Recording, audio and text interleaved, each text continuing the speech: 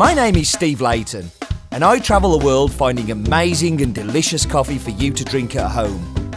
Some make coffee difficult to understand and complicated, but here it's my job to make it easy and fun and tell you what's in my mug. Hello everyone and welcome to In My Mug, episode 446. Good to see you again. We should get straight into this week's coffee because we've got a guest coming up in a minute, so we're going to whiz through. So this coffee comes from Malawi. First time we've done anything in Malawi for quite a while, so I'm really excited to share it with you. Very, very excited. It comes from the South East Mazimba Cooperative Society, which is based in the Masese zone in the northern region.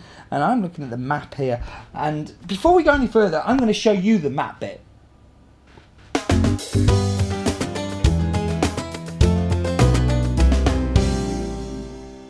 Hello map bit people. We're going south. Let's go, well, going south in many ways, but we are actually going south and we're going to Malawi, which is pretty far south too. Let's really kind of scroll down. I didn't realise it was quite so south, but you know, learning all the time. So Lake Malawi has been called the Calendar Lake as it's 365 miles long and 52 miles wide. See, that wouldn't work if you worked in kilometres, would it? But yeah, that's interesting. I didn't know that. I do now. And you can see the lake just above Masese there. So Masese is really on the border. I mean, I didn't realise quite so close to the border. And here we've got the town, and the mill is located just above the town, as you can see there. And yeah, there we go. We've got a beautiful feel for the topography there. Whizzing round, looking down over the town, and yep, there we go. You see the valleys and where it falls into there, and it's super pretty, super pretty. Loving those drying tables, and yeah, the highest point is Mount Massif, which is just over 3,000 metres above sea level, and the lowest point is Shire River on the Mozambique boundary, which is 37 metres above sea level. So there we go. That was this week's map bit. So this coffee in particular comes from 14,450 metres above sea level, which is where the washing station is. They have an average rainfall of 1,200 to 2,000 mil per annum. Isn't that interesting? They harvest between July and November. And Masese have been spending a lot of money on trying to improve the conditions. And I really liked this bit on here where it says, accommodation, iron roof, cement floor, plastered and well ventilated. Having food security, making sure everybody gets 3 meals a day. Making sure everybody has adequate clothing and bedding for their families, and education for the children, which I think is a fantastic thing. So let's go find out about the fact file. Welcome to this week's fact file, and as always, figures may change. Yeah, you know why. So we're going to the country of Malawi. I can't remember a fact file on Malawi, so I'm excited for this. 118,484 square kilometres is the total size of the country. They are the 47th biggest coffee producer, which means that they are incredibly small. Towards the end of the line, total coffee production between 1,500 and 8,000 metric tonnes.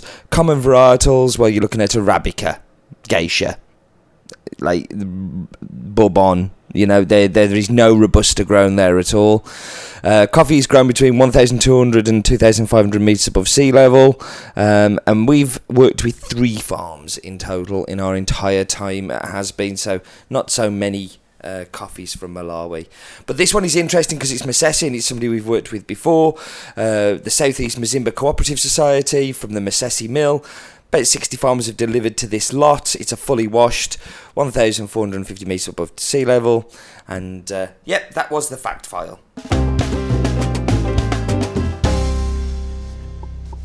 So I'm going to read you this bit. It says, Masese is located on the southern tip of the South Vipia Plateau between Kainga Forest Reserve and the Vipia Complex Forest Reserve. Altitude generally ranges between 1,200 and 1,300 metres, with some areas up to 1,700 metres. To the east is Lake Malawi, one of Africa's Great Lakes, constituting the Great Rift Valley which runs through the east of the continent. Malawi is one of the world's least developed countries. In many places the roads are poor, making the area very difficult to reach in the rainy season. Electricity is scarce and access to drinking water and medical facilities present a challenge to the local population. So it's good that a cooperative like this are investing in those things, making sure that people have infrastructure, healthcare and things like that. Right, I'm going to whap you on pause and I'm going to go and meet a friend out there and we're going to taste delicious and tasty coffee together. Okay, so we're back and I'm joined by John. Hello, John. Hello, Steve. Hello. So John is a friend of 8-9 years. A long time. Yeah. Met through the internet on a dating website. We've been lovers ever since. Don't tell everybody. Dating websites didn't exist back then. Photography website and Flickr. Yeah, and the Twitter. I think the Twitter is the main place that we got talking. So and then that was a while ago. Yeah. So John is a marketing and technology consultant. I founded Hull's tech community, the digital community, back in 2009, and I run tech conferences up there, and I've just launched the Remarkable Business Show, which is a podcast. Remarkable.fm on your screen now. And that's why I'm here, interviewing a remarkable person about a remarkable business. Who knew? So the other reason Johnny's on here is that he is the reason that In My Mug is called In My Mug. My fault. All your fault. I sent him a whole list of amazing domain names and he said, and I chose that one. Yeah, but it's good. Catchy. InMyMug.com. Pretty good. Pretty good. But we were both fans of Gary Vaynerchuk that did a wine tasting show. Yeah. And you said, you should do that with coffee. And I was like, no, I shouldn't. And then I ran off and did it anyway. Yeah. Should we taste the espresso? This looks pretty good. Will it taste good? I reckon it probably will. So Malawi, somewhere we haven't done for quite a while. It's kind of good to have it back in there. I mean, first of all, floral. Yeah. Now, Roland gave me this taste descriptor. I'm not convinced on it, but I'm going to go with it anyway. It's very nice. It came with quite kiwi. Sharp. Kiwi? Kiwi? Bit of New Zealand. Oh, kiwi fruit. Okay. Yeah. I'm not as advanced. The palate, the old moss palate, is not as advanced as the latent palate. This is the Roland palate, which is definitely not very advanced. Bit of chocolate. Yeah. Bit of chocolate. I kind of get the chocolate, and he came up with the descriptor of chocolate milk. Yeah, I love chocolate milk. Yeah, I'm a big fan of chocolate milkshakes. No, I'm not. But no, that's good. I think he's going to bring us some brewed coffee, aren't you, Roland? How long have you been brewing that for? You know, you don't have to ferment it. Sorry, you just can't get the staff. You can't get the staff. So how do you brew coffee at home, John? At home, I'm a bit of an AeroPress fan. Here it is. No, I'm a big AeroPress fan. That's Roland's arm. Hey, Roland's arm. I'm a big AeroPress fan. I use AeroPress every morning. I am currently about to invest in a proper espresso machine. I have a really nice grinder from my friends at Rocket, and I'm about to have hopefully some sort of espresso machine.